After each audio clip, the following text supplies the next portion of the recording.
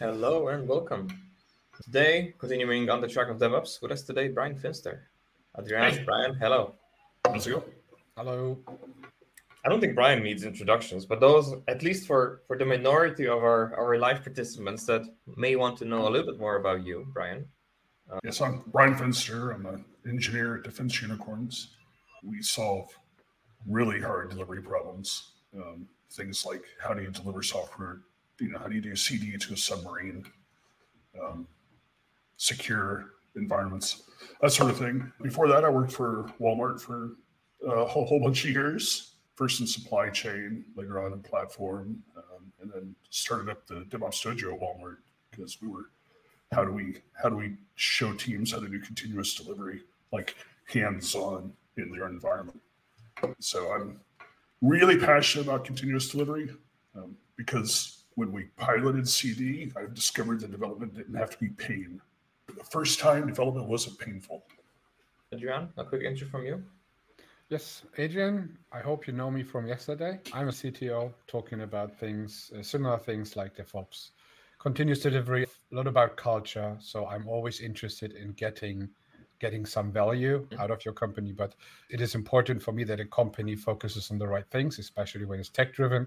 And this is what I'm talking about mostly. So I'm always trying to connect the business with the tech and not too deep into tech, not too deep into business, but bridging the gap. So this is basically all right. And I'm Dennis. I'm combining traditional life coaching with technologists. So sometimes they say I'm a walking bullshit detector, and what I like to do well is sort of combine the complex fields in software delivery and software engineering, software production. Usually that's leadership, architecture, and the human qualities, the human competencies that go with it. Today's topic is based on an article that Brian wrote, a series called 5-Minute DevOps. Those of you who are with us live and would like to read it while we're discussing it, here's a quick link for it. And I believe my technology does not allow me to post on LinkedIn, so I'll post that twice. Apologies, YouTube viewers. I think you'll get this link twice, but there's the link if you want to open it and follow it in the background.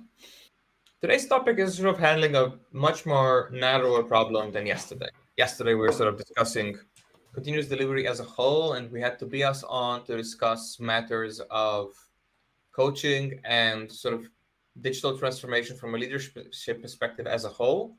What does a team need to deliver? Does a team struggle with producing software? Does a team struggle with delivering software? Is it somewhere in between? Is there some issue that we're ignoring?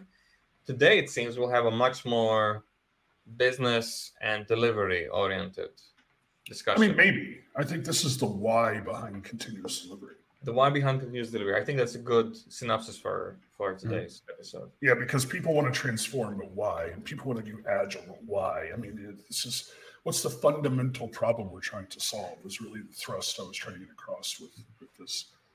So how do you want to go about it? Well, I can read out the 3 wrongs real quick. You mentioned in the article, number 1, the idea is wrong. Number 2, we'll misunderstand during the development. And number 3, the user's needs change before we deliver. And this sounds very lean to me. This sounds like very, very lean. I bet many people can already identify with at least 2 of those 3 points. Let's say align them to their pain points, which they already have. And if they don't be able to do that, they will be after this show, I guess. Well, the personal journey I went on, because I grew up a traditional software developer. I mean, I've been doing this for almost 30 years now, is that you get requirements. Or actually, my first job, this was wonderful because in the early 90s, except tooling, we were DevOps. I would call I would talk to my customer who wanted modifications to our core system, gather requirements from them. I'd put together a quick, hey, it's going to take 2 or 3 days to put this together.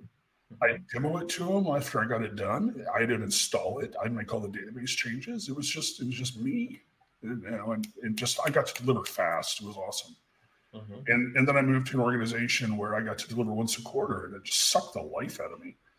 And with like waterfall process, really they sent us through PMI training, like the real thing, right? And then they brought in Agile, And it was just the same thing in 2-week sprints. But the mindset was always that we just need to deliver this thing. And when we started trying to implement continuous delivery for the first time, I started realizing that all these habits I had were wrong. And that the only way we were going to get less wrong was just admit that things were wrong. And then just iterate rapidly and find out how to become less wrong. And then finally, I started realizing that everything we do is probably wrong. And that was the epiphany that allowed me to just really accelerate my learning, because then I was no longer tied to what I was thinking. I was like, well, what I'm thinking is probably wrong. We're just going to test it and find out. And ultimately, once I got back to where we could deliver very frequently, you finally got back to getting real customer feedback, in the time frame that mattered. And you start understanding, it's like, oh, look, these requirements were actually the defect. It wasn't just that we had bugs. It was just the requirements were the defect. Or they came so long, they were written 9 months ago, and now they're no longer relevant, but we're building them anyway. That's a problem that's so elusive, even to engineers. That backlog items, that things that you plan to do at some point in the future, they spoil. They have a shelf life. If you write them down when there is market demand, the market demand might disappear by the time you actually decide to do it. Never mind actually deliver it. Or the worst thing is where there's market demand for one iteration, but in 2 iterations to actually act on any kind of feedback is too late. And that's the worst. And that's usually what's happening right now for Black Friday and for any kind. Well, and the problem we have, you see all these things that once you see it, you can't unsee it. Things like we're going to go into PI planning and we're going to go plan what we're going to deliver for the next 3 months. Well, I mean, you're supposed to deliver one thing and then get feedback from it to find out if that's really what we want or not. I mean, you're the ultimate when you goal say we're one trying to thing, when you say one thing, that can quickly be misconstrued. Sort of, what does one thing mean, and how do we even have this conversation? Well, there's 2 kinds of one thing. Number one, there's the engineering feedback, right? Okay. I'm going to deliver this change today to find out if it breaks anything, right? And then there's the business feedback. I'm going to deliver the smallest slice of this next feature to find out if it's valuable and deliver that and get feedback. But figure out if it's safe to merge and whether it's safe to continue with these requirements. Yeah. Just because it passes all the tests doesn't mean that it doesn't break something in production once it finally gets to a production environment. So I try to have a high level of confidence, but we're never 100% sure. Yeah. And so we want to get feedback as rapidly as possible in the engineering thing. And people tell me there's no value in delivering anything until it's feature complete. No. I know it's stable. Yeah. That's very valuable. And then the other part is I want to make sure we're on the right track. I don't want to invest too much money in this idea.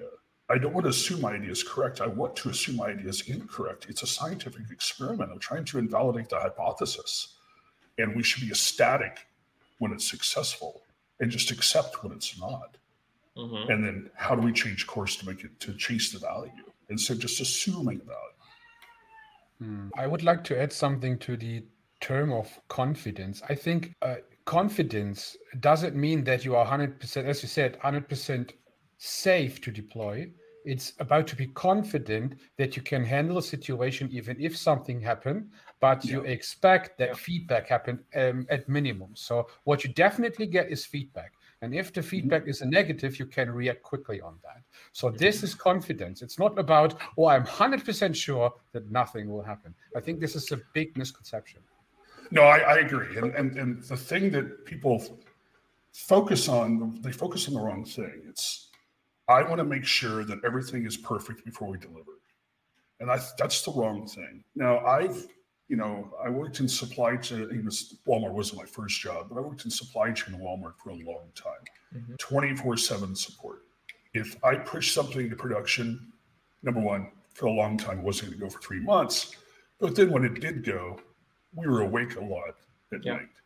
Yeah. But I carried a pager for 20 years. And so operation, and for a lot of that time, I was frontline support. So operations is near and dear to my heart. For me, continuous delivery is the ability to repair production very, very fast, right? And what you should be focusing on is number one, how can I ensure that I have the ability to repair any problem quickly, including the last delivery, because it's not always the last delivery that breaks. It's usually not, typically, honestly. And with that, I now have the ability to run experiments and deliver very small things.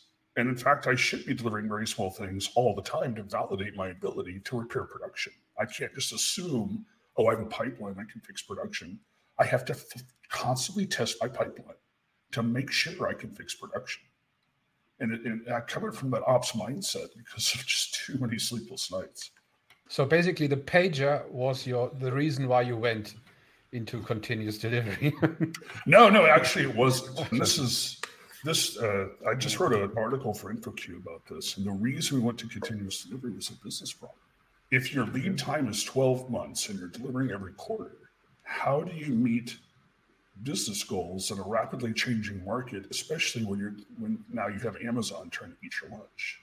And this was awesome. This is what I call real leadership. We had an SVP come to us, the engineers, and say, I need you to figure out how you can deliver what we're doing today every 2 weeks instead of every quarter.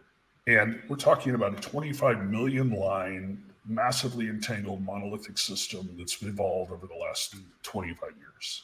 I need that every 2 weeks. And then he gave us the runway to figure it out and the air cover to accomplish what we needed to do to get it done. He didn't know how to do it. He told us to go figure it out and then supported our decisions. So it was absolutely a business problem. I'll say that we thought that every 2 weeks was not aggressive enough. And so we started from day one with, we need to go daily or it's not CD. We actually had a project manager assigned to this. He quit the project because he said they said every 2 weeks and we didn't want to do that. We've been doing this software stuff for a while. We don't actually need you. We just took it forward. Yeah. So for those of you who are, I think it's now picking up. We got quite a few. We're getting very close to our record of live viewers. No, we are already. We are? We are. Especially on YouTube today. We have a lot of YouTube viewers today. It's the largest amount of YouTube viewers we ever had. Because so Ryan, Mike, Saddam, Zahidul, I saw Angel. Yeah, Angel, hello. And Camila, of course, and Jose. Thank you all for joining us. Quick question to chat.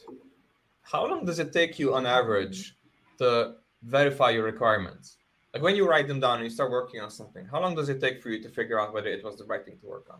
What does it look like for you in your company? If you could comment on that, if you have any kind of insights on what was said so far, do let us know. We will respond to chat as much as we can. Usually we get swamped. And feel free to put some comments, even in YouTube, either in YouTube or LinkedIn. We will display it and discuss it. Yeah, we'll display it and discuss it. We see both of them. You mentioned. Well, I want to cover one thing real quick because Mike Price said the requirements are an anti-pattern. It should have something like user stories. Well, let's put it on screen. Just give me a moment. I'll read it out for those of the listeners who don't see the screen. So Mike Price is asking, quote, requirements, unquote, are an anti-pattern in my humble opinion. What we want are something closer to user stories. For example, who, what, why, and acceptance criteria, all from the user's perspective. So this is a very sort of traditional, I would say, Scrum or Certified Agile view. So there's 2 points. I don't disagree. You should have all those things. Ultimately, you come down with things we need to implement. To do that, I call them requirements. User stories, if they're done correctly, should lead to requirements that will be implemented so we can get feedback on the user story. Usually what happens is user story is actually just requirements that somebody hands to the team. I like that distinction because you said ideally user stories leads to requirements. It's how I find it as well. I usually when I coach teams, I tell them go talk to someone and log what you talked about in the user story. And then create requirements out of those, like subtasks.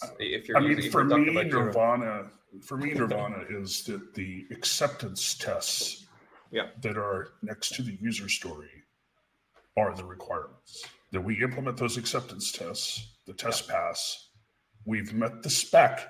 Now we can find out one test at a time if the spec was actually true or not. I think that requirements change quite often, while you have non-functional requirements which change not so often, and especially your context just change very slowly. And I think those three things together are determining what you actually want to do. So this is basically how I see it. So requirements, and this is what I saw very often, even this year, is especially when you work with product owners from external companies, working with other companies, requirements can be, let's say, first of all, you understand them entirely different than the product owner did. And while you're developing already, they change already, which is one of the wrongs we will discuss today. And this leads to a big problem. So most of the times the qualities don't change that fast, but the requirements do, because the requirements are things you can actually touch. It feels like, it's in theory understandable for everyone, but everyone understands a different thing. So this is, I think, the reason why it changes so fast. Well, can I jump ahead to the user's needs change? I just had a 2-year project end in my house where we had a new deck put on. We extended the roof out over the deck. And I'm now sitting in a sunroom below the deck. The requirements for the project do not reflect the outcome that we have today. What happened was, as things progressed, we saw potential, and then we started chasing the value of that potential.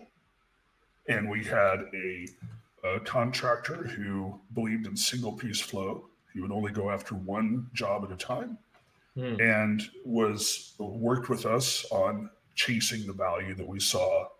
Because where I'm sitting right now is originally just supposed to be a screened-in porch. I couldn't have sat out here today because it's cold and rainy. But now I have an entirely new living space because we were chasing the value we saw as things were delivered. And so it's the same with software. People don't actually know what they need until you deliver, and they go, "Oh no, it wasn't quite that." But there is some humility, Brian. If you don't mind me mentioning this, you said at the very beginning of our show that you're an engineer, but I would say you're very soft-spoken, very charismatic, and very entrepreneurial. If you don't mind me sort of labeling you that way. Which seems to be a very unusual and sort of unique and very helpful mix for an engineer. Well, I think every software engineer should be a business expert. I mean, this is something I've had people who claim to be senior engineers say that their job is algorithms and data structures. Yeah, I mean, you're entry level. I'm sorry. I don't care how well you can code your entry level. If we don't understand deeply the business problem we're trying to solve, we're ineffective as software engineers. It's like telling somebody that you're a civil engineer because you understand how concrete works, but you don't understand the problem of crossing a river. How do you approach that from a perspective of just cultivating culture? That's not cultivating culture. That's a tongue twister. It's correct, actually. If I look at it purely from like a pragmatic standpoint, I see a lot of, let's say, engineering managers wanting to hire engineers. They give them career paths which improve their programming skill and sort of, let's say, the communication skills. Not so much, okay, here I'm going to sit you down with the CEO and sort of explain the business for you front to back. Like this latter scenario is 1 in 10,000. I mean, it should be organic to the work. So I'll just give an example. The very first team that we were trying to figure out how to do continuous delivery for the very first time. And we were working on a warehouse management system. And I had been in that problem space for a number of years. In fact, I was teaching the product owners some of the subtleties of warehouse management flow while we were working on, a new system, a new application for receiving. But whenever we would, honestly, to get to where you're able to do continuous delivery, I'm going to back up a little bit. Even if you need to do continuous delivery, you have to be able to do CI. To do CI, you have to have a high level of certainty of how we're going to test the thing we're coding. To do that, we have to have very clear requirements, which meant that we had to go and learn behavior-driven development, the real thing, not, hey, we're coding in Cucumber. Not Cucumber syntax, yeah. Right. No, it's where we are working with the business to pull together, okay, how should this actually behave and why, right? And then whenever we were refining our work, I would educate the people who were new to the problem space on the problem we're actually trying to solve. We'd go on distribution center tours, and when we were just going through the tour, I'd point out different terms so they could have a mental model of the thing that they were programming. It's just pushing out. If you don't understand this business problem, we're not going to make those micro decisions that we need to make.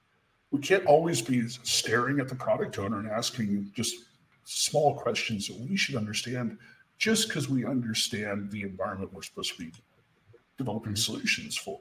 Yeah. And so it's just how I grew up as a developer. I've always been in that problem space because I started off with, I was the BA. I was the DBA. Yeah, it's just how I grew up. What I hear very often, and there I would have a question to you, Brian, is when companies complain that they basically want to create a product, but they don't have an internal team, or the team is very far away from them. Yeah. So there's a huge gap, and they basically say, let's say the IT is not understanding me. The IT is telling, they don't know how to explain their requirements. And as soon as you deliver something, it's somehow wrong. How would you say, what are the best steps you can do in such an environment to get that onto an acceptable level, actually? So how would you solve this problem? I mean, I think if I can't buy the solution, and I can't afford to hire a development team, that's like the worst possible place that you can be, right? Because, I've gone through this journey I've been on for a decade now. I've come to understand that what we're trying to solve is supply chain of information. And every time you make that hop, right? Every time you have any kind of handoff, you're degrading that supply chain. You're making information fidelity lower. And again, but tidbits from, we had a question on this from Ryan Savage. What was the book that he held up, Dennis? It's called Implementing Lean Software Development by Mary and Tom Poppendek. They mentioned the research specifically is that every time information is being handed off, so I to gather information, I give it to you, I think 75% of that information is lost, or something in that range. So this is then a sort of power law distribution on the actual person down the line. If this takes about 4 to 5 hops, only 1 to 2% of the actual important information makes it to the person who's actually developing the software. The best idea I have for that, because it's a terrible position to be in, right? Yeah. You can't just say, "Oh, that sucks." Hire an engineering team. And not only does it suck, but the person who is experiencing the suck is helpless to do something about it because the problem happened way in the beginning of the value stream or the production stream. There's 2 things I would do personally if it was my money. Okay, one is I would hire a senior engineer, and then the other engineers that don't work for my company, I would form them as a team around that senior engineer and make sure the contract was written that way. I would make sure that we were implementing continuous delivery so we can get rapid feedback to the business about whether we're delivering the right things. So I'd have that senior engineer next to me, next to the business, who's acting as the tech lead for that team. And then I would form a team around them with whoever we could get. And I'd try to make sure that we had competent people, not just whoever, it's like, consulting company X throws a bunch of juniors at us and says, "Here you go. Good luck." And we're only going to do turnkey development. And, I'd make sure I had a contract favorable to the business. So what you just described is very vertical. And I know this is a very complex topic where even things like DevOps are it's a very broadly misused. I would like here to sort of use the terminology from the book Accelerate. We are reading it right now in the book club. We're meeting in an hour and a half. I've had to read it a few times. Yeah, so chapter 16 in Accelerate really describes, so there's a bank in the Netherlands, and they sort of their post-transformation structure looked something along the lines of they have tribes, squads, and chapters. Spotify. And I think it is clumsily attributed to Spotify because I don't think Spotify uses this. No, that's Spotify. I'm sorry, the Spotify model, not what Spotify actually does. Yes, it's called the Spotify model, even though Spotify doesn't use it. But my point is that the interesting bit that usually shocks engineering managers, or that usually shocks non-technical managers or leaders, is that the tribes themselves are vertical, right? So a squad is something that is a handful of people, and is following a value stream. And then a tribe is a team of those teams that will have a tribe leader. But those are all mixed teams. And then what chapters capture a specialization in the organization. So it's all PAs, it's all engineers, it's all designers, it's all. And what I see when we use the terminology siloed companies, we say that the teams match the chapters, where engineers are a team, designers are a team, product owners are a team, and then the senior leadership is a team.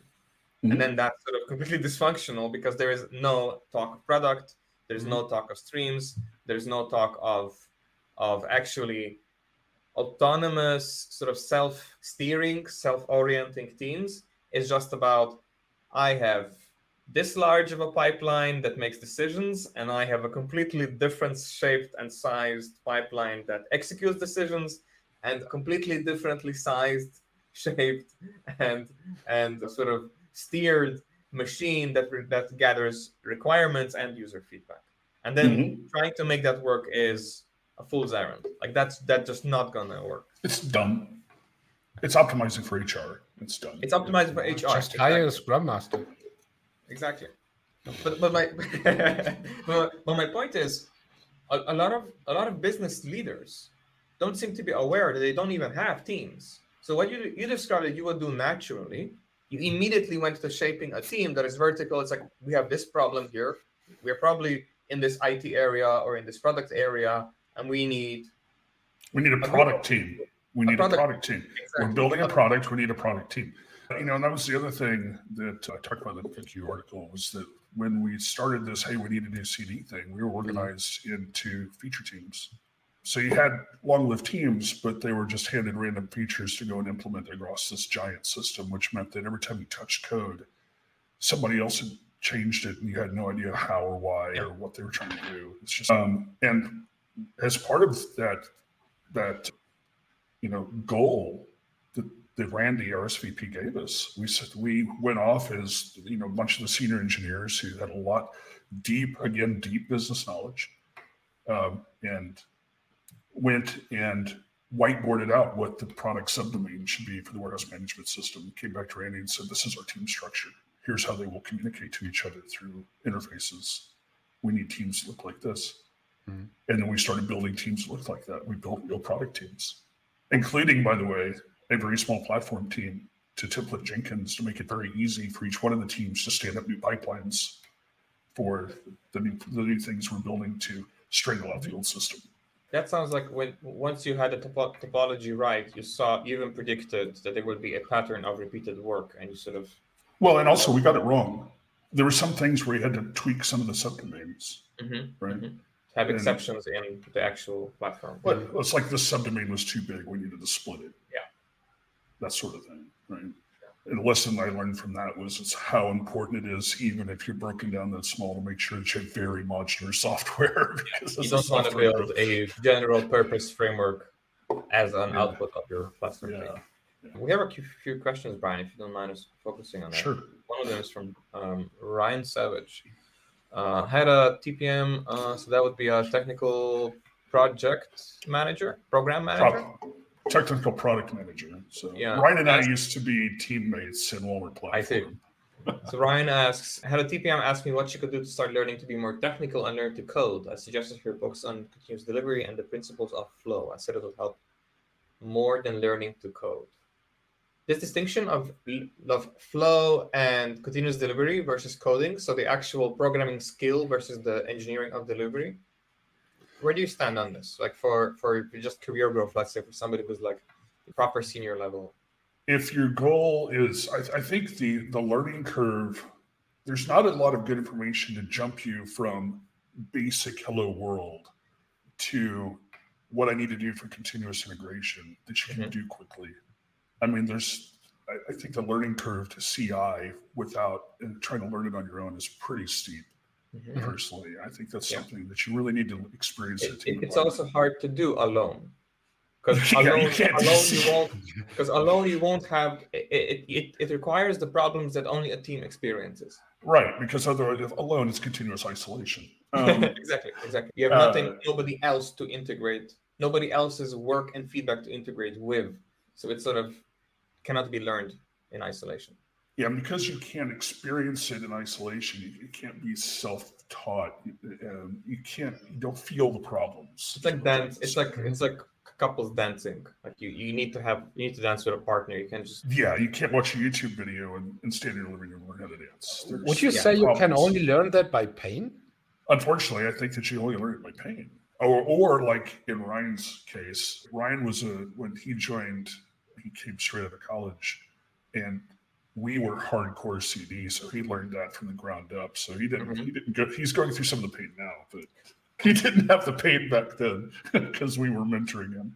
So interesting. I think when we take a look in our past, so we are all a little bit older, let's say, in the times when we deployed via and running automatic hot folder FTP, maybe those early stages, that was a form of continuous delivery. Yes, it was. Yeah, it was. And I think it's interesting that when I started with my career, we basically were closer to continuous delivery than, let's say, in the middle part of my career, where Git comes into play everywhere. So we went from SVN to Git. And then everybody was into this Git flow idea and hiding in isolation features and all this kind of stuff. So you actually had great large teams especially, a lot of large teams working, each of them in isolation, and try to get a common singular aggregated product, which most of the time failed, And I think, I don't know exactly what I wanted to say by that, but I think it's interesting that we have the shift in the past. Let's say 2 decades ago, we were closer to continuous delivery than most company I work with today. So most companies I work with are still not doing continuous delivery. We had several polls on LinkedIn about that for other streams, I think 3 weeks ago, and most don't do continuous delivery. Yeah, the thing that I experienced, so in the dojo, we got to see, we worked directly with teams. It wasn't like the normal coaching thing where you kind of drive by and say, oh, you should fix this. We were hands-on pairing with teams for 6 weeks at a time. And what it comes down to is I've never seen good, so I can't imagine what good looks like. And I can't imagine what you're telling me will work. And what we're doing right now is working. Well, I mean, sure. I mean, I can push a car someplace and the car will arrive there, but it's not awesome. I'd much rather drive the car. I mean, it's a better way to get things done. But if all you've ever learned was, I need to just push this car, and you can't imagine anything better. Fundamentally, that's what it comes down to, is just that haven't been exposed to what really good looks like. And if you've been doing this for a while, or all you've been exposed to is what really good looks like, it's like I talk to people and I sometimes forget their context, that they're just living in pain and they don't know any better. And I've not been living in pain. I refuse to go back. And there's that bridge where we just talk past each other because of that pain gap. What I experience often is not only just that you don't like the way you program code, the code base, those technical operational things. Oftentimes pain is stress within the company. It's death marches with too much tech debt. It's support calls based off of things that, I didn't mean it to work this way, but you're going to wake up in the middle of the night and fix it, even though that's what the requirements said. It's the uncertainty, the stress, the fear of delivery. It's just constant stress and pain. I thought that was normal. And again, this is the reason why I'm so just vocal about this topic, is because if we fix these problems, we don't have to live in pain anymore. It's just a more humane way to work. It's better for the business. It's better for the company's bottom line. It's better for our quality of life. It's better for everyone. But people push for behaviors that hurt that goal, which annoys me, which is, you'll see me on LinkedIn sometimes being very aggressive because they're annoying me by pushing things that harm developers, harm businesses, but it's all that they know. We put together minimumcd.org as a conference project at DevOps Enterprise Summit a few years ago, just as a list of problems. Solve these problems and your organization will be a better place to work. I have the whole DORA metrics and the accelerate movement is sort of following in similar footsteps. I just wanted to continue on what Brian just said. I have that very often as well, when I especially see on LinkedIn discussions going on, which are totally focused on only operational problems, completely ignoring business problems and the results of that, like a toxic culture, stress, layoffs, all this kind of stuff are people somehow don't view that as their problems. It's only like everyone is trying to see the problems within tech, but we are a team, we are business. So every software developer isn't a business person. I remember I'd have teams come in and ask me for advice with dealing with, their business customer. The business customer says this, and business customer is demanding that. And I told him, I was like, look, you're in a bad position technically.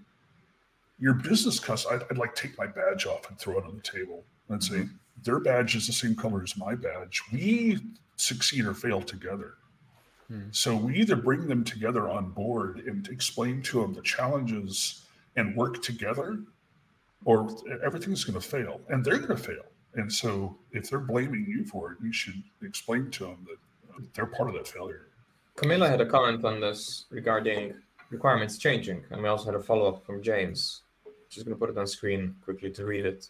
Camilla says, I do think there is a difference between a set of requirements that have to be expanded, new ideas, etc., and a product owner not really knowing what they want. Because implementing more features or solving a problem in a more effective way is something everyone wants. But as an engineer, not knowing if the feature I'm building today will be tossed out tomorrow due to lack of communication with the PO is super demotivating. Yeah, I think there's three kinds of, I'm only going to say three, there's probably more, but there's three kinds of requirements changing problems. One is what people erroneously call scope creep. There's no such thing as scope creep in product development. There's just the next feature request. That's all it is. The other one is, that's not quite what I needed, not quite what I meant. Either I didn't understand what I really needed before it was delivered, or that wasn't quite what I meant. You misunderstood, which is that's detail. It's detail oriented. Well, no, it's just like, it doesn't feel quite right. It would be, if we tweaked it, it would be slightly better, that sort of thing. And the other one is, we delivered a feature that was a brilliant idea that no one's using because they don't need it anymore, or we completely missed the mark on the understanding, but we built it anyway. Yeah, and now we're supporting it and operating it, no one's using it. So on that mark, you mentioned earlier behavior-driven development to sort of, I think, solve this problem, right? So this is a silo problem where the wrong people are putting together the requirements in isolation, too far in advance, not getting feedback. You've got a PMO generating requirements, throwing it over the wall to a development team and saying, go implement this. And they're not a subject matter expert, and then they're blocking the engineering team from becoming subject matter experts, and then nobody really understands the business. Not only that, but if you have questions, there's a long wait time to get answers. Yep. There's all sorts of dysfunction. I saw the stupidest thing ever on LinkedIn today, which was a SaaS founder and CTO saying that, hey, you know what? You're probably bad at writing requirements, so just record a 5-minute video and hand it to the team. Like, this is the worst kind of dumb on so many levels. I don't get to ask questions. You don't even have the common courtesy to talk to me. There's no back and forth at all. It's just like, hey, do what I say, and I'm going to go.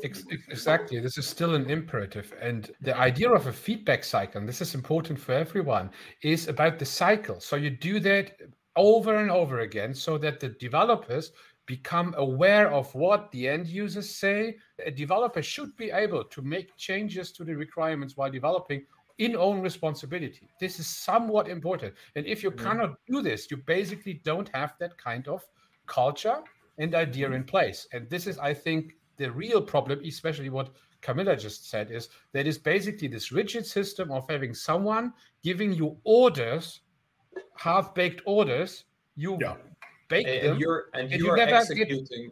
You never know what happens with those things. And you as an engineer are executing their exploratory process. Like, they don't know, so you need to implement something so that they figure it out.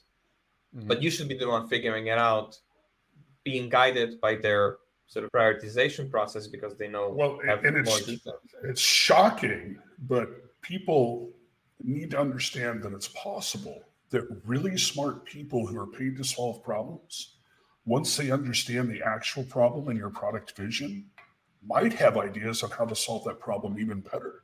Yeah. That one person coming up with ideas is so much stupider than a group of people saying, hey, what are some good ideas? That's a great way of putting it. It's waste brain power. Yeah, and it's not really leveraging, who was it? I think Alex Hormozy was talking about some story from his dad. One of his quotes that his dad used to tell him is like, "You have a brain and two hands, use them." Mm-hmm. And the way that most, let's say, dysfunctional product engineering teams or just engineering departments or engineering cultures are set up is that the brain is in one department and the hands are in the other department, and then they need to have meetings to sort of put them on the same body, because Yeah. it's just completely disconnected. This thinking of should we be doing this happens outside of what the hands are doing, and then you have to have this like weird remote controlled robot simulation. Well, and going back to the idea of the supply chain information, and the question you asked Adrian earlier about the remote team, we had an issue once where the team I was working on was about 40% contract, but they were staff augment in place in this team area. We had team areas where we were all, it was open space for that team, right? Mm-hmm. Information radiators, all the stuff that you would need to go really fast. Well, HR came down and said, well, for legal reasons, we can't have them have assigned seating. Because if you have assigned seating, suddenly you have contractors being treated like employees, and then it causes all sorts of legal nightmares for the US, right? And so they took all of the contract workers and put them in hotel seating away from the team area. Our ability to deliver immediately collapsed because 40% of our team was somewhere else. They would miss ad hoc meetings. We couldn't find them because there was hotel seating. We didn't know where they sat from day to day to day. And I finally went to our senior director and said, if you want us to actually deliver the way we were delivering, I need those people back, because just that distance within the same building where, they were only probably 100 feet away, but it was still that 100 feet truncated the communication supply chain, created a handoff, created all sorts of disruption. And my senior director went to bat for us and got them back in our area. They just couldn't have assigned seating. So we put them in a hoteling in the center of our team area. Fair. Right. But you have to fight for the right sort of structure if you want to deliver well, if you want to fight for your team.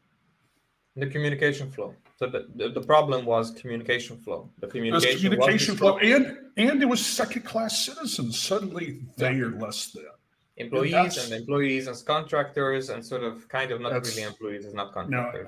Now, I gave a talk in 2017 with a teammate about this experience of what the outcomes of actually driving towards CD.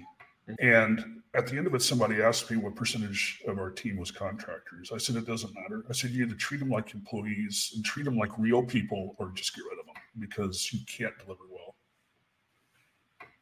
So, go ahead. We have like 10 comments piling up, and it's mostly James sort of having a conversation with Brian. I would like to catch up with him to give him a chance, because he's been shooting some really good feedback. So James says, yes, on BDD, the real thing. One of the best practices we developed early on at IMView, the first lean startup, was a close connection, open communication among product engineering and the QA team. The outcome was, I think, what you describe as the real thing. And he has a follow-up, which is exactly what you just spoke about. It's this idea that, more specifically, we had frequent face-to-face meetings along with some documentation, enough to ensure a shared understanding of requirements to inform both automated and manual testing efforts. The QA team member was a team leader on our product development teams, along with product and engineering, given that roles priority with actual customer usage of the product. This is, I think, Brian, what you mentioned as being the number 2 in your 3 rungs. So you'll miss some during development. Yeah, and this is exactly what we did. When we started on this journey, every team had an offshore testing team. There was just test automators. That was a complete nightmare when you try to go to CD, because their tests were always trailing. So I worked with the QE department to get a QE lead, as she wasn't full time on being quality engineering. They called it quality engineering. Yeah. Okay. To get a QE lead, as she wasn't full time, but she was at every single one of our meetings when we were going through refining with BDD, and working with her as a liaison, because we were changing the paradigm about how testing was done. Yeah. And, I finally got them to remove that testing team from our team because all they were doing was creating really poor tests that weren't doing anything to help us. And I mean, we had to start from zero. We didn't know how to test when we started. But I mean, a year later, we were testing way better than they were, to the point where we could go to production multiple times a day with high levels of confidence. Yeah. But who is the first QA person? Is it the developer or someone else in the team? So when it comes to making sure that the quality is actually met. I mean, ultimately, it's the quality starts at defining how we're going to test it before we start coding. Something I say repeatedly is we don't know how to test it. We shouldn't start coding it. Yeah. We define how we're going to test it. If you go to dojoconsortium.com, .org, there's a whole bunch of playbooks out there that I got open sourced before I left Walmer Platform from the Walmer Dojo. And one of the things we talk about there is code review. And if you're doing code review, what you should be looking for is, are we testing it the way we said we were going to test it when we refined the story? And is it readable, right? Like variable names make sense, is it clean, is it modular, is it simple? But focus on the tests. And so whose responsibility is it? It's the team's responsibility to identify, and the team is all the developers, your testing lead, the person who enables people to test better, not the person who does testing. QA should not test. They should enable people to test better, right? And the product owner, all working together, that's the team. They're responsible for the tests. Implementation is done by the developer. And the pipeline is responsible for validating that the test ran. But that's quickly getting you into trouble. Because in a lot of teams that I'm coaching, QA is usually an HR problem to writing tests. Not to make the tests easier to make and easier to run, but to cover for this lack of automation, that the QA engineer is then the person who is essentially doing heroics just before deployment. And they're actually making it worse as they go. And they're making it worse because they're blocking feedback. Because if I had high confidence that it is benign, I could just push it out to production and get feedback. But instead, there's now this labor going on during the deployment cycle. Yeah, so every time we would work with the team in the dojo, number one, we're with you for 6 weeks, and you'd be doing 2 sprints a week. So every 2.5 days, we're delivering, and early on doing a retro about what broke that prevented us from delivering. So that's item number one. When we go into a team and they would have a test automator, usually using Cucumber to write end-to-end tests, but they'd have a test automator. The first thing we do is like, hey, look, you're no longer the test automator. And whether it was true or not, whether they were trained in it or not, we just granted them respect, right? It's like, you are the quality expert. You need to help the developers learn how to test, because they are now going to be doing CI, which means they can't push untested code.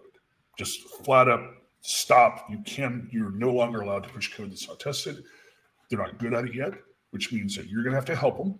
We're going to help everybody, but it's your job to make sure they are testing correct. And that's just how we would do it. We just say, that's it. You're done. Of course, we were internal. We weren't contractors, right? We weren't consultants brought in. We were internal, so we had street cred inside the organization. Mm-hmm. So people were just like, oh, okay. How do you approach this sort of litmus test? Let's say you are a consultant and you get brought in. What is, you mentioned earlier, in order to do CD, you need to do CI. In order to do CI, you need to do something along the lines of trunk-based development. You need very well for CI. Yeah, you need very small testable acceptance criteria. Yeah. Where do you, in a dysfunctional organization that releases very slowly and chaotically, this can quickly become a chase down the rabbit hole. How do you quickly triage? Let's say if this is going to be a huge cultural shift.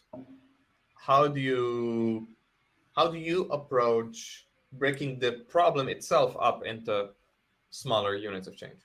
Oh, that's number one.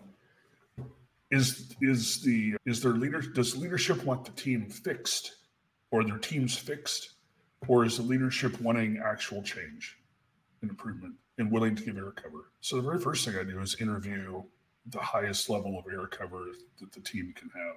And when you right? say So- that, is that painting the idea of wanting it be fixed a negative connotation? Do I understand that correctly? Yeah. So it's like, do we want to change, or are we like Yeah. judging them and they need to sort of figure their the team position is out? delivering the best they can possibly deliver in the system they're delivering. The system around them is broken. Okay. They may also lack some skills, but then they don't need those skills because the system around them is broken. Mhm. Honestly, the skills are relatively easy to fix. But you're going to get very limited improvement if you don't have, I mean, you'll get something close to CI maybe if you don't have leadership support, active support, not even just permission, active support that, yes, I want everything to be awesome. And I respect my engineers. I'm going to give them the support they need. Yeah. If you don't have that, just don't get started. Rahul, one of our regulars, has a comment on this from earlier.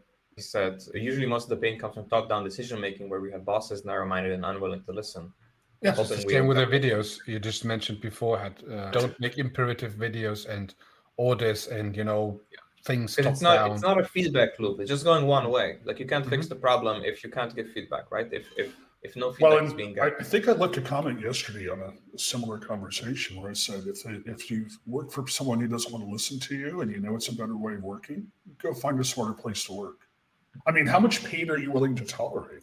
It will be, if you're just an engineer, it will be damaging to your career because you'll be learning bad habits and you'll be reinforcing them, and you'll reinforce your environment and your peers to follow them. You won't learn as you could be learning. It's like when you never get feedback, you're just let's say a robot. You're just doing stuff as someone else supposes it to do for you, actually. So you don't make decisions. What you should do as a developer, you develop, which is an active process. It's not like you are not an automation unit, it's not like this.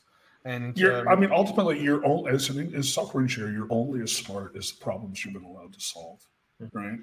I've been very fortunate about, number one, the problems that I've had presented to me and the leadership I've had when I had those problems. I've been given really hard problems to solve with really crappy leadership in the Botcom's report. You really need both of those things. And if you work in an organization where you have boring problems or bad leadership, either one of those things, I think, is a deal killer if you want to really take this career seriously. Yeah, we have this often now on LinkedIn as well with the will AI substitute software developers?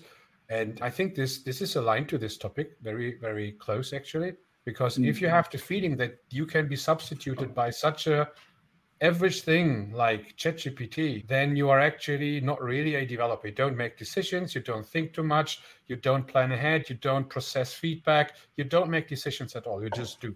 And then, maybe you can substitute on some point against some form of low-code thing in the future.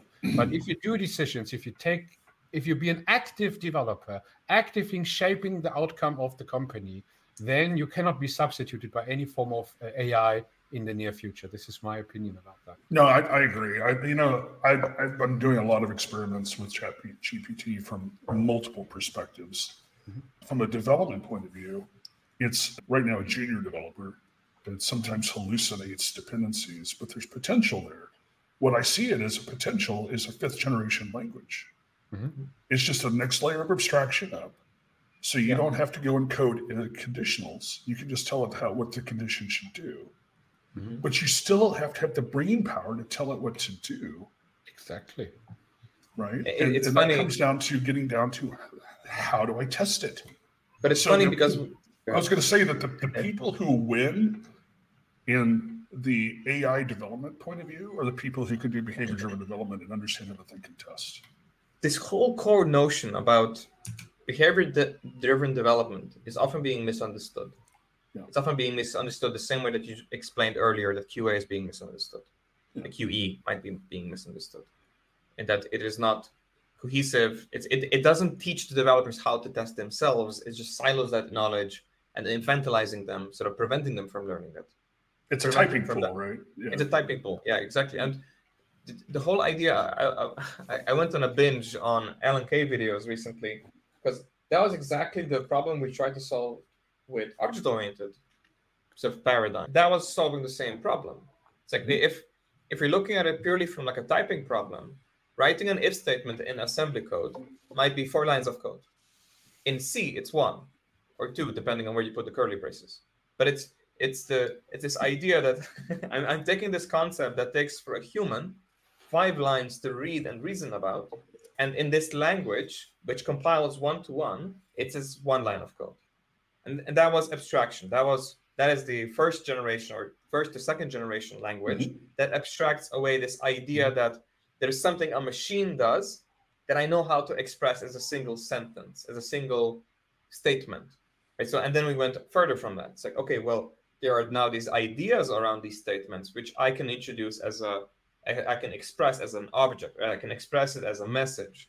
So it is no longer the statement itself, but it might be carrying behavior, it might be carrying stateful behavior, it might be carrying stateless behavior, it might be encapsulating something very important, separating out some kind of cell-like behavior of this is outside, this is inside. But still, it is being expressed as this single statement idea. And then AI is then that extra notion of when I say this prompt, when I use this prompt, I actually meant all that you'll be sort of outputting for me. Now, the problem for me is that it's, using AI right now, it's as if I'm writing C and then compile it. And then I take that assembly code that it's generated and then I put it into my source code. Like that's the problem that I'm seeing with LLMs being used for coding. It's like, well, if I'm we're still in the early days, right? Yeah, I mean, it's like some of my coworkers have done comparisons between like Copilot and ChatGPT, and ChatGPT will give them better results than Copilot just because it's it's about context. Model. Like it will have less or more. Yeah. So, but I mean, we can deep dive into this. Ultimately, it doesn't replace real software engineering, right? Yeah. It does replace a lot of menial stuff, right? I'm not afraid of being replaced by a large language model. I'm just not. To your point, if you are afraid of being replaced by a large language model, find more interesting problems. Yeah. So I still were a fan of the term engineer. So basically, the term in Germany we never used this term, to be honest. Not really. So we always use the translation for software developer, and I still like it more because it reflects or describes more the actual doing of creating software. You could do this without any programming language, and you're still a software developer.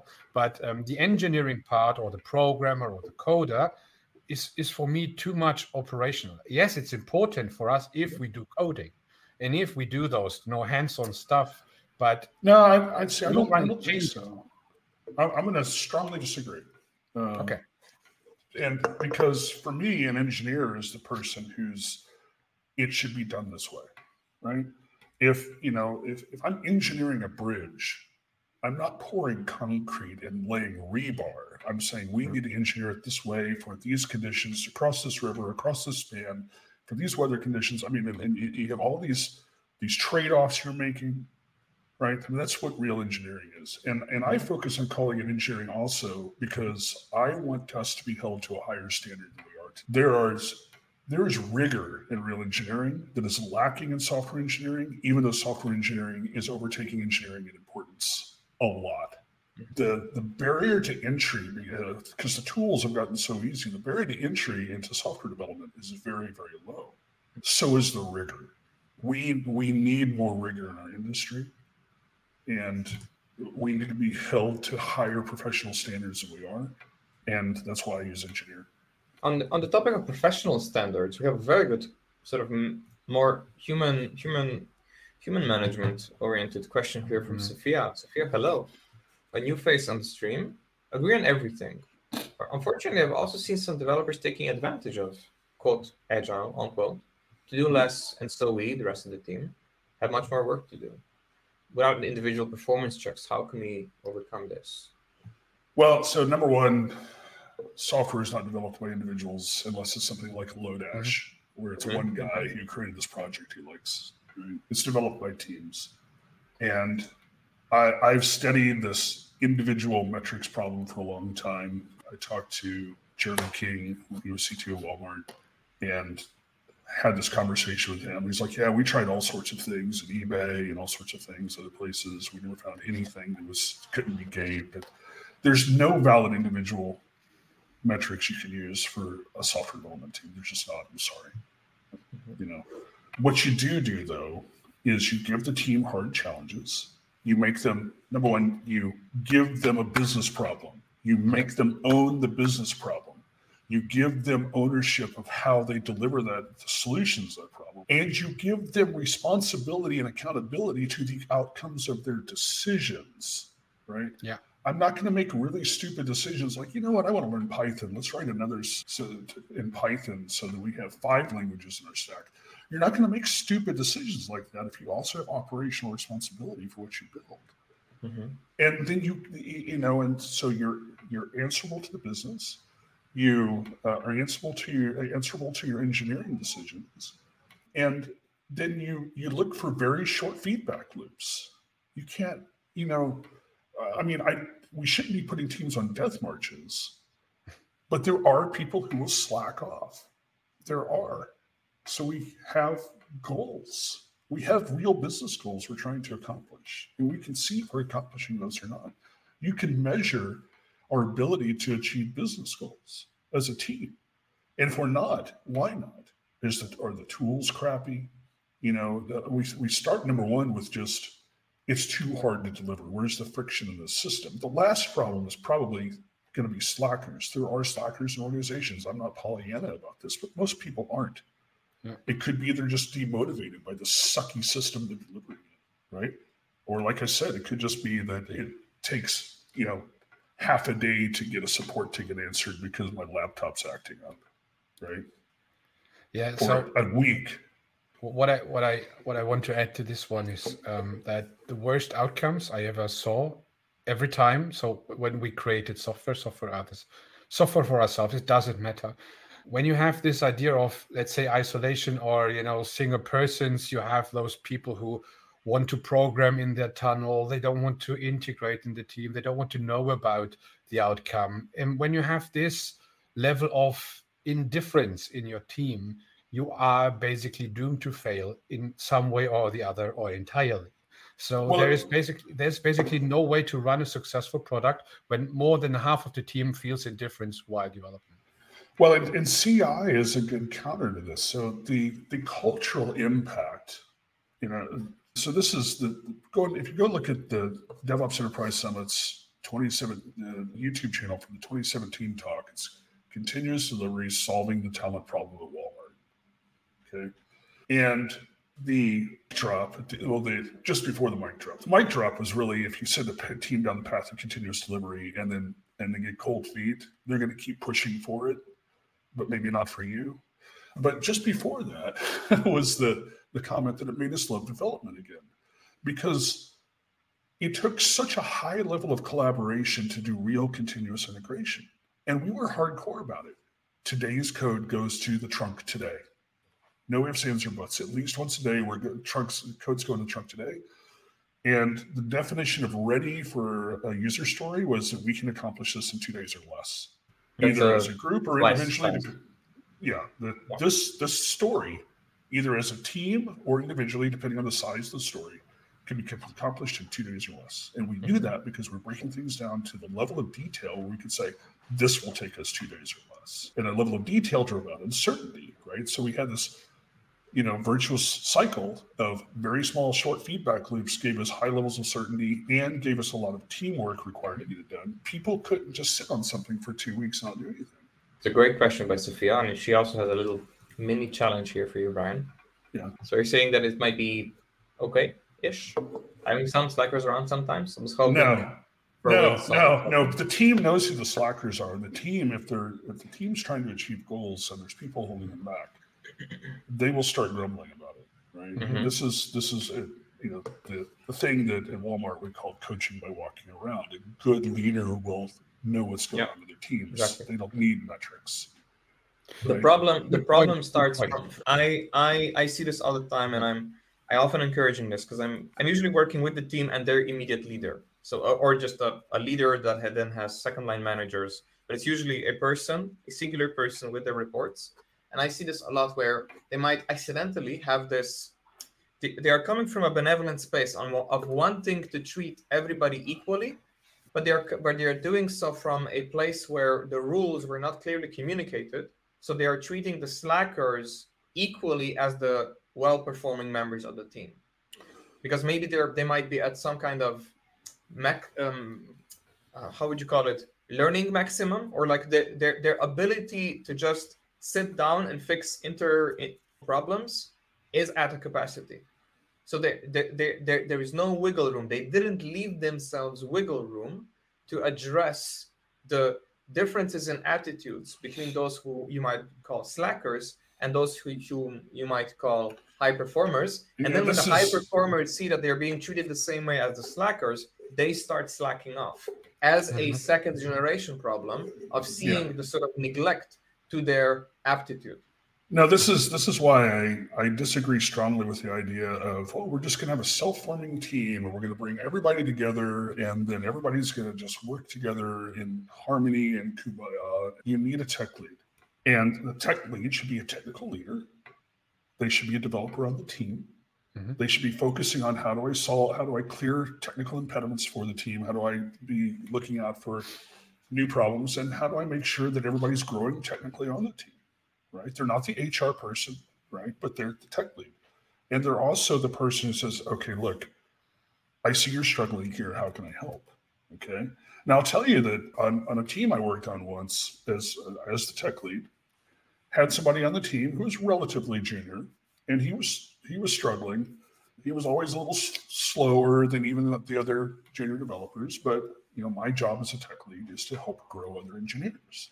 Right? Ultimately, though, he went on site, and it was an internal customer, but still our customer, and was behaving in ways that showed he just didn't care. And then I found out about this from one of my other teammates who was out there. And then so I started kind of digging in more into his Git log. Only discovered he hadn't committed code in a month. He'd just been, because we've been giving him something that was like, he was relatively new to our team. He'd come from another team. Anyway, all that to be said, when I started digging in and looking at the information that's being given to me about things, I rejected his access to Git and told his manager he was fired from the team. I was like, we've done everything we can, but he's dragging us down, causing morale problems on the team. I can't have that. And his manager told me I wasn't allowed to fire him because I didn't have HR authority. I said, I had exactly the same situation. I told him, I said, he could sit there all he wants, but he doesn't have access to Git anymore. And we're going to go forward, and we're not going to give him any work. So you enjoy. We had this issue once in one of our companies where we grew very rapidly, and as we split in teams, we didn't write down any kind of, let's say, cultural agreements on what the bar should be for hiring somebody for a senior position. So what happened is that then two different engineering managers in our team. So I was a tech lead on one team, and there was another tech lead, and we sort of disagreed on what the bar should be. And they hired somebody that was below the bar. They said, "This is a senior, trust me." And then their team disbanded, and we absorbed all of their engineers into sort of, then we split and then reintegrated with them, right? So it's like we had a team, they had a team, and sort of we merged, and then we split along the seam where the new pairs would form naturally around new products. And what happened is that we then determined that we now have two different types of senior engineer in the teams. One that was vetted on a, let's say, more rigorous process, and one that was vetted on a more sort of word-to-mouth kind of, if they take, it's my responsibility to make sure they're a senior. If they're not a senior, then I'm not doing my best, giving them nurture. But as Anjana points out, Anjana is one of our regulars in the stream as well, is that, yes, you might have high performers and slackers, but the slacker also needs to be interested in learning. Like you can't force them to learn. No, it needs to be. This is not a jobs program, right? Yeah. If they're not interested in learning, they need to go somewhere else. I can't, this is the thing, is that to build a high-performing team requires having a whole bunch of people who want to get things done, right? And I don't want you to get the wrong impression. I wasn't like a dictator in the team. I was absolutely, I found it early on, if you want to do CD, you have to be a servant leader. You have to listen to the team and help push, help them clear problems, right? And this was becoming a problem. And so this is just like, okay, guys, I'm sorry, I'll take care of it. You can't let a bad apple just destroy a team. You need to fix it immediately. I had a high performer on the team who was disdainful of everybody's work. He was not collaborative. He was always gold plating and holding on to stuff instead of doing CI with the rest of the team. Isolation, long-lived feature branches. But he was a hotshot developer, but still dragging the team down. But it was heroics, and it was creating. It wasn't even heroics. It was just like, I'm better than you, right? He was better than most of the team, technically, but it didn't matter because he harmed the team. The team overall didn't deliver as well with him on the team. Actually, this is basically a topic of its own, somewhat important to talk about this. Maybe we should talk about this as a special topic one more time in the future, because this is a real. So when I look back into the past, most problems I saw personally were coming from exactly those things. So delayed projects, too many mistakes, people, missing teamwork. So many problems are rooted to exactly this. Missing transformations or failing transformations into a new type of engineering culture or methodology or practice like CD, for example, that's often fails, or TDD. It often fails because some do things, others don't, and you don't have, let's say, you don't have a common idea implemented. You don't have an example implemented. You don't have leaders. For example, I'm in several Slack groups, and people are often like, especially in scaling startups, you have that engineering leads ask, how can we measure our teams? Why? Because they try to, with measurements, with metrics, they try to fix exactly this problem. It's like they basically miss, let's say, team leads, good team leads who keep the teams together to, push them into the right direction, into the common alignment of the business. Instead, they try to do this with measurements, with individual metrics and all this kind of stuff. Oh yeah, I would have been fired off that. I would have been a team if they measured me on development metrics. Yeah. We have a question on this, by the way. I just checked, doing my due diligence. We have a question that didn't show up on StreamYard, and it's exactly about this topic. I would like to read it out loud if you don't mind. So Yuvraj is asking, software engineers will often treat any productivity metric as a problem to solve. Gaming it is sometimes just the path of least resistance, and sometimes it's the challenge of breaking a rule without being caught. Yeah, I don't even think I agree that they will treat that as a problem to solve. I think in most cases, they're not trying to be bad actors. They're just trying to meet the expectation. You have to be very careful about setting incentives because people will align to the incentives. Yeah. Right? Again, most people are not bad actors. They're just not. The outcomes you get are caused by the people creating the incentives.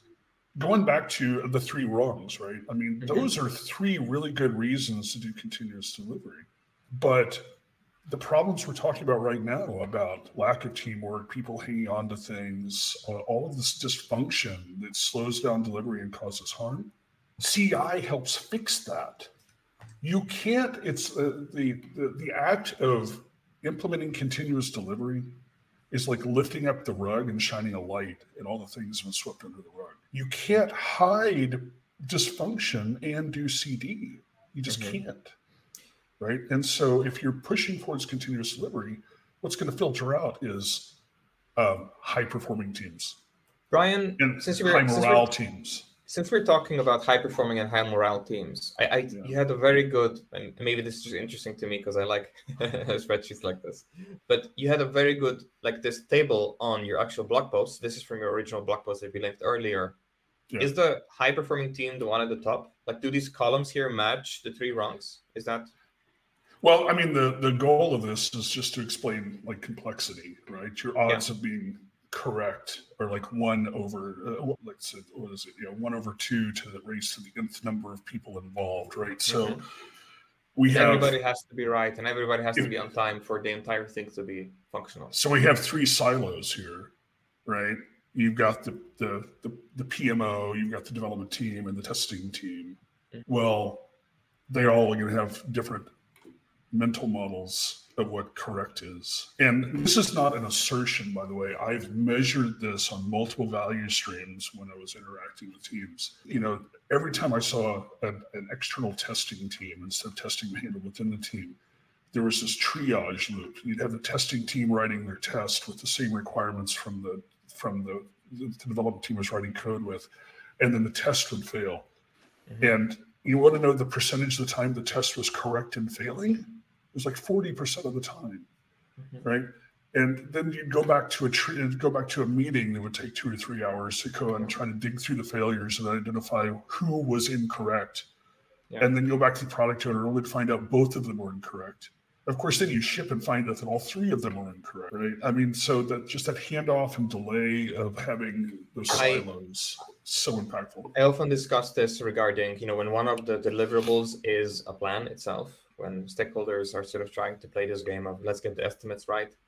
And then, at the point where the estimates are wrong because we're late, then they try to have a second generation game of the same game where they say, okay, if we're wrong, how far along our original estimate are we right now? So they are playing like this second generation estimation game of, okay, if the estimation was off, but I think the plan was good, what do you estimate the current progress is? And yeah, that's like the dumb of Scrum Masters or somebody changing story points to make the burn down chart look good at the end of the sprint. I mean, so what's the root cause here? How many steps back do we need to go to come to a person that has accidentally created such a system? Well, I mean, this goes back to you need a cross-functional product team. If you're delivering product, you need a cross-functional product. Our streams, let's say, have a little bit of an SMB startup focus. If I'm sort of looking at a timeline of a startup, like let's say 2-3 years, I'm rolling it backwards. Yeah. Did the CEO set up this culture? Did the CTO set up this culture? You start with day one with this is the culture we want. So yes. I belong to a startup now. I think there was 8 of us when we started. I started on day one, right? Mm-hmm. And we started with we actually hire for culture. If you go to a job interview with Defense Unicorns, your first interview is going to be a culture interview. Are you a good cultural fit for our culture? Yeah. And if not, hey, you might be for somebody else, right? I was talking to another CEO recently who has a startup that Kent Beck actually works for. It's kind of cool. They hire specifically for, do you know how to do test-driven development? Do you know how to do CI? I mean, it's very controversial on LinkedIn, especially. People get super upset about it. It's like, don't fight with it. People don't. My opinion on it is, I wish I was better at it. I'm always faster when I do it, right? I didn't learn to do it from day one, so it's something that I practice, right? But I will generally, if I don't do it, I'll come back and go, God damn it, I wish I'd been doing TDD because this would have been, now I'm going to go and do all this rework because I didn't. Yeah. That's my opinion on it, right? Anyway, they hire for their culture. This is because you start the way you want to end. This is just like the conversations that you guys were having yesterday, about putting together pipeline. And I said pipeline's feature 0. Yeah. I was given a talk one time at a company about platform as a product, but somebody asked me about when's the right time to create a CD pipeline. I'm like, when's the right time to add linting to a JavaScript project? Your pipeline is just like the validation that everything's good, and your application will be shaped by the pipeline. It is the constraints that shapes your application. And if you try to bolt it on later, it's just all it's going to do is say, look at all this tech debt that we didn't know about. And you also create this intergenerational problem of there was something created pre-pipeline and something was created post-pipeline, and now there's this disconnect. But it's the same with an organization. If you're not intentional about your culture from day one, you can't bolt it on later. This is what I often, refer to hidden strategic decisions. When you think you don't need to implement this in first place, may it be the culture, may it be, let's say, the right foundation, may it be the right destination. I hear this especially in startups. They say you can always fix later, right? You can always improve later. I physically recoil from, we're a startup, we don't need a pipeline. I hate this. I hate this when people saying this because they don't know what it means to actually, get things reverted later on. It is so hard. No, I mean, so like Defense Unicorns, I mean, the engineers at Defense Unicorns are intensely focused on, are we testing this correctly? Do we have a reliable pipeline to deliver this well? Yeah. We've only been around for 2 years. we're pretty mature about that stuff. And we were pretty mature about that stuff on day one, right? It's so important. But you're describing, so yesterday with Tobias as well, he mentioned the comment here, teams need to have difficult conversations and bring up those conflicts and discuss them. Yeah. Not talking about the elephant in the room will lead to degraded trust and performance. For practical advice, how to have those conversations, I like the book Agile Conversations. I totally agree. He's spot on. A team is, you spend more time with your team than you do with your family a lot of times. And if you can't allow toxicity to rot the team, it makes your daily work terrible. It just, if you can't find another job, it just sucks the joy out of your life. We do the work itself is so hard. We should at least have fun with our team while we do it. We should like each other. We should appreciate each other, respect each other. Happy to see each other every day, right? Yeah. A reason to come on and fight those problems, because as you said, you don't know what happens. You don't know what happens with your users, with the system, some circumstances, and you at least come along or get along with the people you work with. It is somewhat important, because this, over time you have those ups and downs, and a good team will push you up again when you are personally down again. And this is very important for the business as well. You need to run your teams on some point, like having this implemented culture in a way where, there's supportive culture actually. That people when they see, something is not going well for you, they come and help you. And this is the same with code, with documentation, with working like, it must be a good fit for my colleagues, for example. So when I write something, when I write a test, when I plan some work, I have in mind, how can I do that for others? That they are happy with that this is a good thing for them to learn, for them to improve. How can I make the life easier for my colleagues? And this is a mature way of working. If you are not doing this, you are actually not a team player. You are not part of the team. You are just there by contract. This is an important differentiation. This is what I actually learned the hard way. And I'm gonna take that up a level, because this platform engineering is the thing I'm very passionate about. For that exact reason, how can I build platforms to make my coworkers' jobs easier, remove friction? So many platform teams act like police, or they just don't care about their customers, their colleagues. But I talked to a developer at ExxonMobil several years ago, and he was in platform. He said, I've discovered that it seems like all the top developers wind up in platforms so they can be closer to their customers, right? You have to, so I'm just going to throw that out there. If you're doing platform engineering and you're not intensely focused on making somebody else's job easier rather than your own, quit. Good advice. Thank you, Tobias. And thank you, Brian and Adrian, on this topic, because James is sort of course correcting us a little bit here. So I think the 4 key metrics are a good set of metrics to reflect the overall performance capability, because we just spoke about, how do we make work suck less, or how do we make at least work be more enjoyable for others? And I think it ties in well to the performance. I would quickly say something about that. I know that not everyone is. I heard that quite often, but for me, the metrics are like a speedometer. And if your car is not driving, you don't need a speedometer. It is like, how can you tweak things?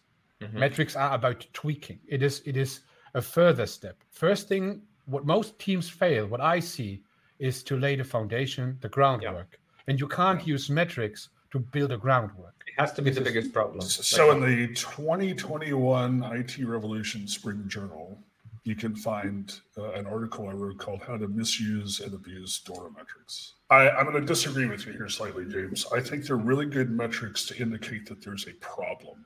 They're not a good way to indicate that things are going well, and they don't tell you anything about what to fix.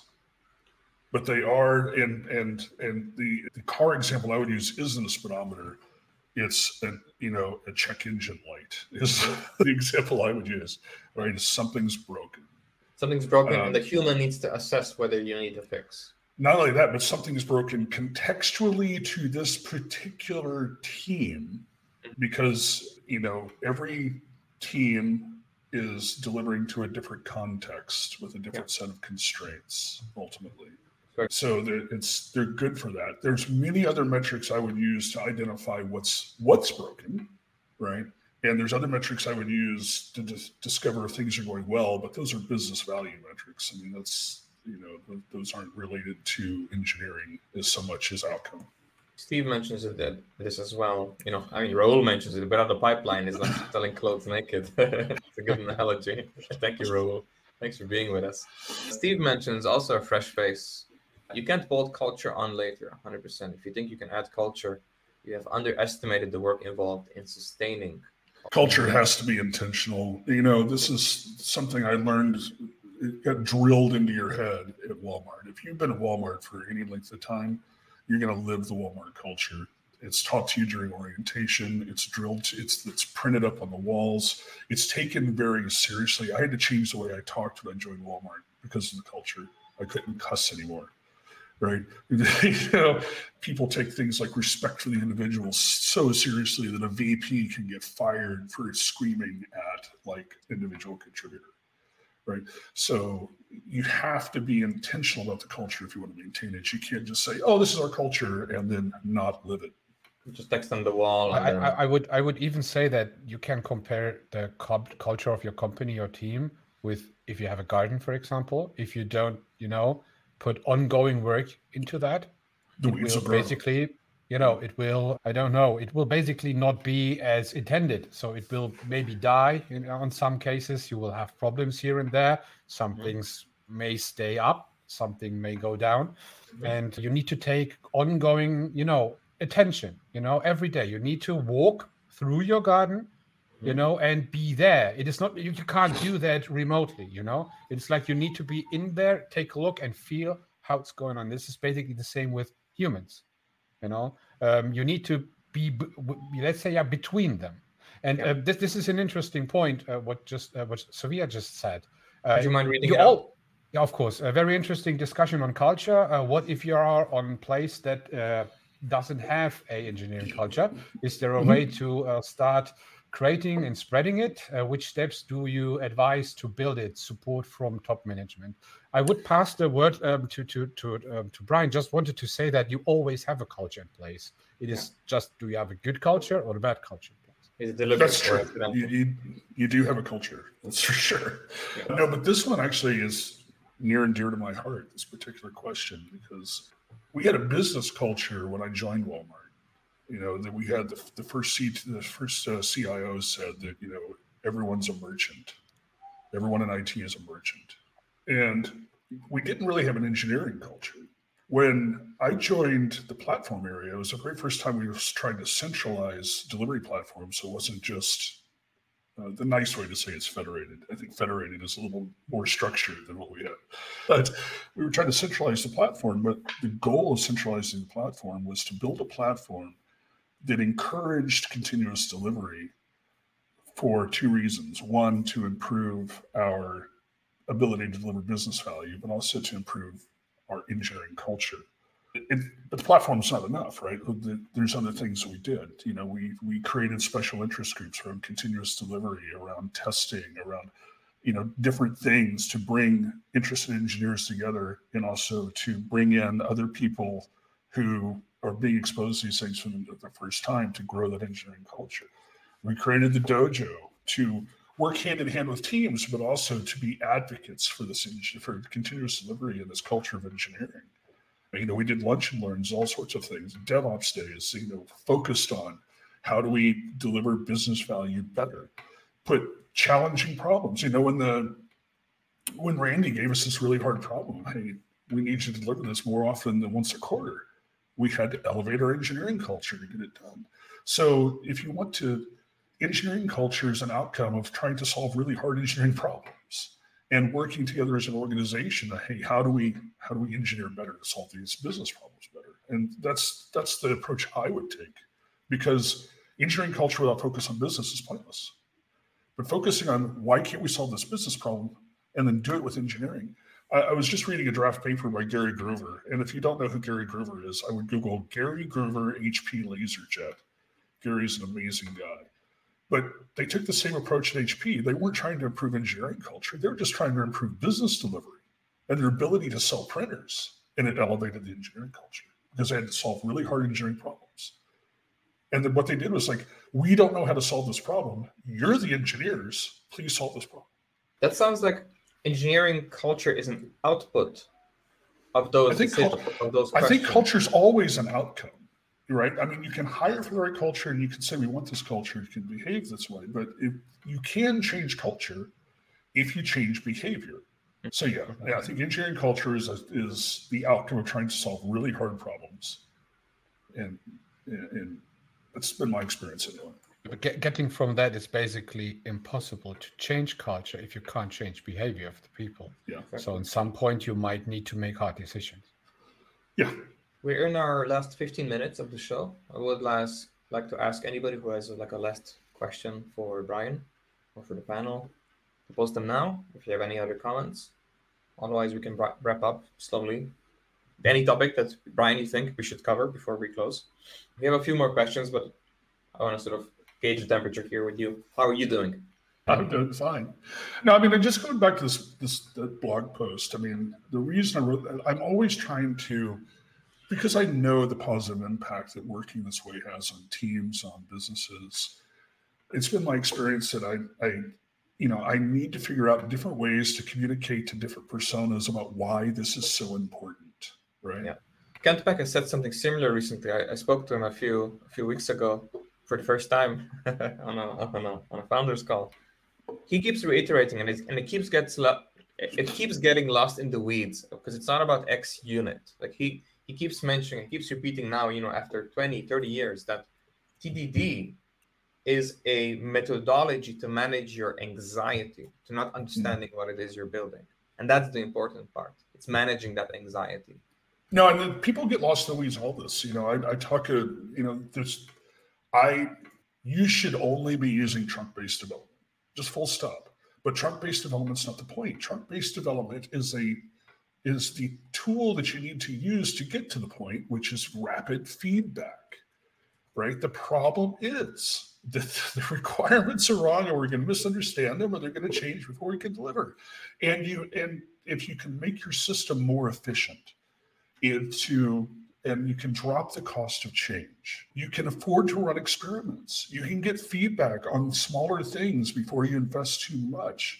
You can get a higher level of confidence that number one, it's not going to break, and number two, it's the right solution, right? It's just all the agile industrial complex crap about how to Scrum better. I don't care. Number one, most people, we're going to do Scrum. We should deliver every 2 weeks. The Agile Manifesto was written 23 years ago, and 2 weeks was really fast back then. I was delivering 5 to 10 times a day in 2016. Come on, level up, right? Yeah. To production, not to some staging environment, to actual users using my stuff in distribution centers. It cost a lot of money when they went down. Ultimately, what keeps getting misconstrued is that Agile is not a management process. Agile is a process that takes away guesswork out of the sort of the pipeline that we are professionals. We are doing engineering. We want to actually produce something that touches the real world, and we want data from the real world so that we correct what we're doing and how we're doing it. That's the whole point. The whole point. Yes, the whole point is to deliver more of the right thing, less of the wrong thing. And the only way we can do that is to find out, right? Yeah. You can't test better to get there. In isolation, especially, in like a fake environment that is... Tests only tell you what you think you know. Yeah. Production tells you reality. And then you adjust the test to match production. Exactly. The test for test is prod, right? Ship it and find out. I would like to show this one real quick, because this is pretty interesting, where people always make these distinctions between enterprises, startups, traditional small to medium-sized businesses. Brian, what is your experience? But what differences are there between small, medium-sized, and enterprises when it comes to cultures? Well, let's see. So my experience so far is that large enterprises are actually a whole bunch of medium-sized or small businesses. So, that's like, I tell people, yeah, we were doing continuous delivery at Walmart. Well, that means, or if you go to any conference where they're talking about DevOps or CD or things, and they're talking large enterprise, the whole enterprise is not doing that, right? I mean, there's segments of the enterprise that are seeing success working this way. That's what they're saying. That's what I was saying. It's just better, right? That's just the reality, is that the culture, you like I said, at Walmart, you have this overriding thing, but if one VP or one director was not following that culture, that their area was going to be following the culture that they were leading, right? It was up to everybody to hold everybody accountable, or you wind up with this fractured culture where some area go, no, this is a culture we want, or it would just wind up that way. I don't think that's really the difference, is that you can have people talking about it, but ultimately you're just left with a whole bunch of small and medium-sized businesses, in my opinion. Unless you're very, very small. It's really easy to have the right culture in a business where the whole business is the size of a team. Sometimes I have this idea that enterprises, with the idea of DevOps, and when we read about DevOps, the definition of DevOps, they actually try to get, let's say, teams into smaller units again to make them more manageable. So is it like that actually a small business isn't that far away from enterprise teams, let's say? Let's say you have a small business which is actually reflecting what should be a DevOps team within a company, a larger company. Is there some truth? No, I would agree. I mean, that was like I said, like in logistics, that was step number one, was to get down to relatively small teams. They were still too big, but I'm talking, anywhere from 12 to 15 people.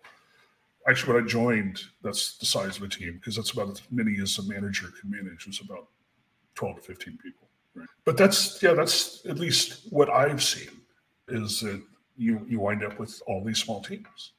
And then you've got team cultures, which you can roll up to whatever that's being incentivized by their direct leadership or their leader, depending how many levels you have. It's generally not whatever's being incentivized by the CTO, because it's too distant. And oftentimes, I also see in these kinds of companies that are growing vertically and laterally. Sometimes the teams separate themselves on purpose to perhaps pursue a different culture than, perhaps we would have a more bureaucratic system in an older part of the company, but you need to run some kind of new experiment against a different part of the market, or at least a different demographic on the market. Yeah, and as a leader, it's really important to keep an eye on it and make sure that culture doesn't become toxic. Exactly. Because I've seen that as well, where a team will be spun up to go and do some adventurous new thing, right? Out of a hack that they won on a hack day. And they go off and do a thing, but then they completely isolate them from everybody else. Because we're the special people. And instead of learning things to bring back, they just became this toxic little island over here that was their own special club, right? They had the wrong attitude. And so as a leader, you just have to keep track and make sure that everybody is marching towards the common organizational goals, and that people are still cross-pollinating, helping each other. Like in Defense Unicorns, we cross-pollinate all the time. We have very intentional, random meetings of people just to have coffee together for half an hour and chat about not work. Yeah. So you're always talking to people that you don't work with every day. Good. So I don't know who this is, because I don't see the comment on LinkedIn, but actually this is an agreement, and mentioned that I'll just read it. People get lost in the weeds to all of this. This is why the sentiments of we need more engineering rigor resonates with me. It's also something Dave Farley emphasizes in his book, Modern Software Engineering, which is true. It may be a good recommendation to read. So there's a lot of true things about this, and good things about the conversation we had today in this book as well. I think if you look in the front, I may have, because Dave sent me a pre-production copy of that, and my response was that this should be required reading for everybody graduating with a software degree. And you shouldn't be able to graduate without reading this book, basically. It's such a good book. I can't recommend, and it's one of the most important books I've seen in the last decade. Are there any other book recommendations, Brian? Because we do get a lot of questions every week. If I want to dig more, if I don't want to watch the stream all the time and just sit down with a book and learn something very practical. So it depends on your persona. right? So if you're a software developer, I would also read Accelerate, especially Appendix A of Accelerate. If you are trying to lead development teams, I think Jonathan Smart's Sooner, Safer, Happier is a really, really good book. Team Topologies, if you are a senior engineer trying to help organize a larger product effort at Team Topologies, or manager, anybody senior enough to say, hey, we're trying to structure something larger than the team. Team Topologies, I think, is a really, really good book. I'll say that we didn't have any of these books when we were trying to do this for the first time. I'm just happy that Team Topologies came out and reflected our experience when we did it. It's like, oh, we were doing it correctly. Awesome. But even though you didn't read it, you had an important enough problem and a high enough budget to go out and say, we need to figure this out. Mm-hmm. Yeah. You got to support the business or you're going to go out. Yeah. I think those two books are really, really good. If you're a software developer, read the Unicorn Project, and if you're an engineering manager, read the Phoenix Project. Is there any advice that you've learned? You said you're in the industry, to maybe close up on this idea. You've been in the industry for 30 years. Is there any advice that you had to unlearn that is no longer relevant? Oh, yeah. Number one, tech leads can't be dictators. I used to be a dictatorial tech lead. I'm now one of the last people to talk generally when we're having a discussion as a team. I'm trying to guide the conversation, and I will always. I used to be, hey, here's my solution. Now it's like, well, if your solution and my solution are equal, I'm going to choose yours. I had to really unlearn that behavior to deliver at a higher level, much more collaborative for us to ship. Absolutely unlearning feature complete before I deliver. Had to unlearn that. That's a big one. I should have this test ready to deliver at any moment. Passing test, one small thing that should be always deliverable. Yeah, committing like 3 or 4 days from now, all of those things. And I'll tell you that Gary Gruber saved me from trying to implement GitFlow and logistics at Walmart because we had random branching. I'd never heard of trunk-based development at the time. I was put in charge of the team that was responsible for merging 400 branches every quarter. And I was trying to bring some structure to it. And so I found GitFlow. I was like, oh, this will work. And then just before I started writing up and pushing that way, I met Gary, and he told me I was wrong. And I told him he was wrong. And he gave me evidence that I was wrong. And I was wrong. And so, yeah. And then later on, I asked Vincent to please fix his blog post because I was having too many arguments internally because other people had the same opinion I'd had originally. And they can't do CD that way. And Vincent fixed his blog post somewhat. Sounds like you dodged the bullet. I did. I dodged the bullet. Gary's never allowed to buy beer around me anytime I'm around him. So, last 4.5 minutes. We have a little bit of time. What do you want to do? We're on time. But you always come so late to your book club. So maybe you should take this into consideration. He's the only one who's not on his book club when he starts. Now, I tell you, people underestimate the importance of Accelerate, but I think we're reading Accelerate on the book club right now. Yeah, no, that's why I was mentioning it. I think the core problem with that is it's been boiled down to the 4 key metrics. And number one, they were survey results. Mm-hmm. The questions were relatively vague about things like, organization. Was that team? Was it your entire company? Are you talking about 1,000 developers? You're talking about 10, right? And they're not the point. Judging yourself against those is a terrible idea.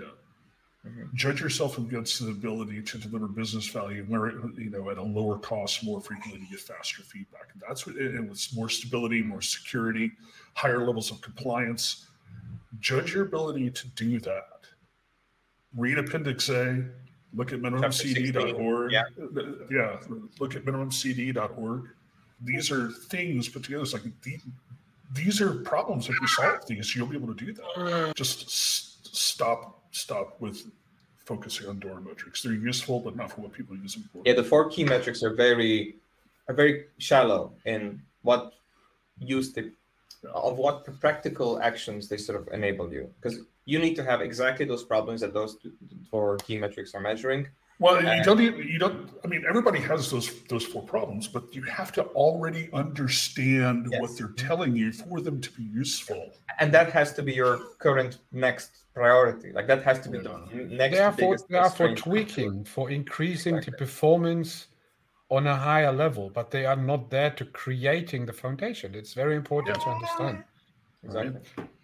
Oh, great. So I would say we had a very good session today. It was great. So I just saw that most people stood with us, very interested. So we've got a lot of feedback. We will write about this, right? And we will go through the transcription. We will create clips out of that. We will basically process on the content in the next days. And go into some of those topics a little deeper then. So you feel free to participate on those as well. And yes, so Brian, was it a good, interesting session for you as well? It was. I appreciate the opportunity to share my perspective on this. I think sometimes my views on this don't come out as clearly with words, like a written form when they do this way. But no, I appreciate the time. I'm sure many people appreciated your appearance today, just because your input is actually, let's say, it is somewhat influential and important for people, and many more people should follow your advices. Just saying that out loud now, because there are so many people out there still ignoring that, and that's not good. Yeah, and I'd like to be very clear about this. My goal is that we should all be living better lives as developers, and we should all be delivering better business value and be able to spend more time with our kids and more time having hobbies and less time stressing over work. Right? I mean, that's my goal. I'm not trying to be influential. I just want people I just want the work to suck less.